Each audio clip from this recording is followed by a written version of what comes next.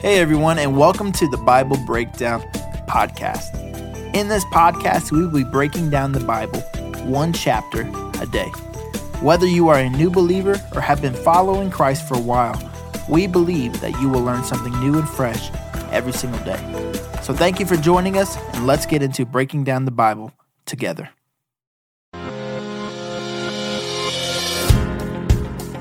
Well, hello and welcome back to our journey through the book of Leviticus. Today is Leviticus chapter 22. It's been such an honor to be your tour guide through one of the least read books of the Bible and just finding principles that can still apply to our lives. Now, are we held to these? We've been reading in the past where, because of the Israelites living in a certain culture, they weren't supposed to shave certain parts of their beard or wear certain kinds of clothing. Are we held to those practicals? No, we live in the, as some would call, the dispensation of grace. I don't know if I like that wording as much, but the point is the same. However, the principle still remains. And that's one of the things I love about reading through the book of Leviticus, is this is sound wisdom for our life. And even though some of the absolute practicals will be different, the principles remain the same. And today is one of those that I'm interested to hear when we get to the end of this, what your number one takeaway is. As a pastor, when I look at these different priestly regulations, I really apply those principles into my life very particularly because I have the vocation of standing as a shepherd for the people. But even in our own lives, everyone is in ministry. If you do anything on behalf of God to serve someone else, that is a form of ministry. And so they can still stand for you as well. Now, when it comes to the idea of the different stipends, that the priest would get, if you notice, we've been reading, the Bible would say that if someone brought a grain offering to the Lord, let's say they brought, a whole bunch of grain, well, a certain amount of it would be sent as an offering, put on the altar. The rest of it was able to be used by the priest. And the reason for that is the priest didn't have an allotment of land or allotment of different things like all the other tribes did. The Levites, who was where the priesthood came from, their allotment was to take care of the things of God, which was a high honor. But then at the same time, then it fell on the other tribes to support them so that they could do the work of ministry. And that's how it works in local churches today, is when you give your tithe and you give your offering to the Lord, you give it as an act of worship. But then what that does is it takes care of the house of God, and that includes the people of God who serve in the house of God. And that's how it is supposed to work. That's one of the reasons why you need to be plugged into a local church family so that you can worship the Lord through giving back to Him. But then you can also support the ministries of the Lord as well. And it all works together. God has it all figured out if we would just submit to His authority. And so the great thing I love about this chapter is God has given us everything. Be sure to give Him what is back to Him. That would be my overall principle. And I'm curious from you as well what you would think it is. So we're going to read this together. Chapter 22, verse 1 through verse 16 is going to be about regulations for eating the priestly stipends. And then verse 17 through 32 is going to be about worthy and unworthy offerings. So I want to read this together with us. If you have your Bible, you want to make sure it's open with me. You want to pause it, open up to chapter 22, because it's always good to read in case I miss a word here and there. But we're going to read this together, maybe stop along the way, or maybe just read the whole thing. We're just going to have an adventure today. Here we go. Verse 1. The Lord said to Moses, "Tell Aaron and his sons to be very careful with the sacred gifts that the Israelites set apart for me, so they do not bring shame on my holy name. I am the Lord. Give them the following instructions. In the future, if any of your descendants is ceremonially unclean when he approaches the sacred offerings that the Lord or the people of Israel consecrate to the Lord, he must be cut off from my presence. I am the Lord. If any of Aaron's descendants has a skin disease or any kind of discharge that makes him ceremonially unclean, he may not eat from the sacred offerings until he has been pronounced clean. He also becomes unclean by touching a corpse, or by having an emission of semen, or touching a small animal that is unclean, or by touching someone who is ceremonially unclean for any reason. The man who is defiled in any of these ways will remain unclean until evening.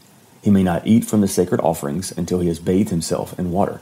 When the sun goes down, he will be ceremonially clean again, and he may eat from the sacred offerings, for this is his food. But he may not eat an animal that has died a natural death or has been torn apart by wild animals, for this would defile him. I am the Lord. The priest must follow my instructions carefully. Otherwise, they'll be punished for their sin and will die for violating my instructions. I am the Lord who makes them holy. No one outside a priest's family may eat the sacred offerings. Even guests and hired workers in a priest's home are not allowed to eat them. However, if the priest buys a slave for himself, the slave may eat of the sacred offerings. And if his slaves have children, they also may share his food. If a priest's daughter marries someone outside the priestly family, she may no longer eat the sacred offerings. But if she becomes a widow or is divorced and has no children to support her, she returns to live in her father's home as in her youth. She may eat her father's food again. Otherwise, no one outside the priest's family may eat of the sacred offerings. Any such person who eats the sacred offerings without realizing it must pay the priest for the amount eaten, plus an additional 20%. The priest must not let the Israelites defile the sacred offerings brought to the Lord by allowing unauthorized people to eat them. This would bring guilt upon them and require them to pay compensation. I am the Lord who makes you holy. Pause. Now, there's a lot of really good practical reasons why God would say, hey, look, you're my priest, so set yourself apart. And I think that that's still true today. And maybe I'm overdoing it. I love to hear in your comments if you think I am. But already God said, hey, Israelites in general, I want you to set yourself apart from the other nations of the world because you're mine. But then he looks at the priest and say, hey, you who are representing me before the people, and then you're representing the people before me, you take another step toward getting any sin out of your life and toward setting yourself apart because you have a calling with higher responsibility. You're not any better than anybody else, but because of the position you're in, you're representing everybody. So you need to take that extra step. But then on the other side, I love that he says, hey, because you're doing this, I'm giving this gift back to you. So don't share what I'm giving you with somebody else. It's for you. And I think that is both a wonderful blessing of the Lord, but it also comes with that responsibility, that reminder. This is something that someone has brought as an act of worship to me. So don't treat it common. Treat it as special. And I'll tell you, as a pastor, every time that I have an opportunity to be compensated to be a pastor, I look at that as a wonderful blessing. And as a church, we have trustees in our church who we look over the finances and we have a budget and we try to stay under budget if we possibly can, because we don't just look at that as money. We look at that as someone who has offered that sacrifice as a gift to the Lord. And so therefore every single penny is holy in our estimation. And so I think that principle still applies to us today. All right, verse 17 through 32. And the Lord said to Moses, give Aaron and his sons and all of the Israelites these instructions, which apply both to the native Israelites and to the foreigners living among you. If you present a gift as a burnt offering to the Lord, whether it is to fulfill a vow or as a voluntary offering, you will be accepted only if your offering is a male animal with no defects. It may be a bull, a ram, or a male goat. Do not present an animal with defects, because the Lord will not accept it on your behalf. If you present a peace offering to the Lord from the herd or the flock, whether it is to fulfill a vow or it is a voluntary offering, you must offer a perfect animal. It may have no defect of any kind. You must not offer an animal that is blind, crippled, or injured, or has a wart or a skin sore or scabs. Such animals must not be offered on the altar as a special gift to the Lord. If the bull or lamb has a leg that is too long or too short, it may be offered as a voluntary offering, but it may not be offered to fulfill a vow. If an animal has damaged testicles or is castrated, you may not offer it to the Lord. You must never do this in your own land. And you must not accept such an animal from foreigners and then offer it as a sacrifice to your God. Such animals will not be accepted on your behalf, for they are mutilated or defective. And the Lord said to Moses, when a calf or a lamb or a goat is born, it must be left with its mother for 7 days. From the 8th day on, it will be acceptable as a special gift to the Lord. You must not slaughter a mother animal and her offspring on the same day, whether from a herd or the flock. And when you bring a thanksgiving offering to the Lord, sacrifice it properly, so you will be accepted. Eat the entire sacrificial animal on the day it is presented. Do not leave any of it until the next morning. I am the Lord. You must faithfully keep all my commands by putting them into practice, for I am the Lord. Do not bring shame on my holy name. For I will display my holiness among the people of Israel. I am the Lord who makes you holy, and it was I who rescued you from the land of Egypt, that I might be your God. I am the Lord.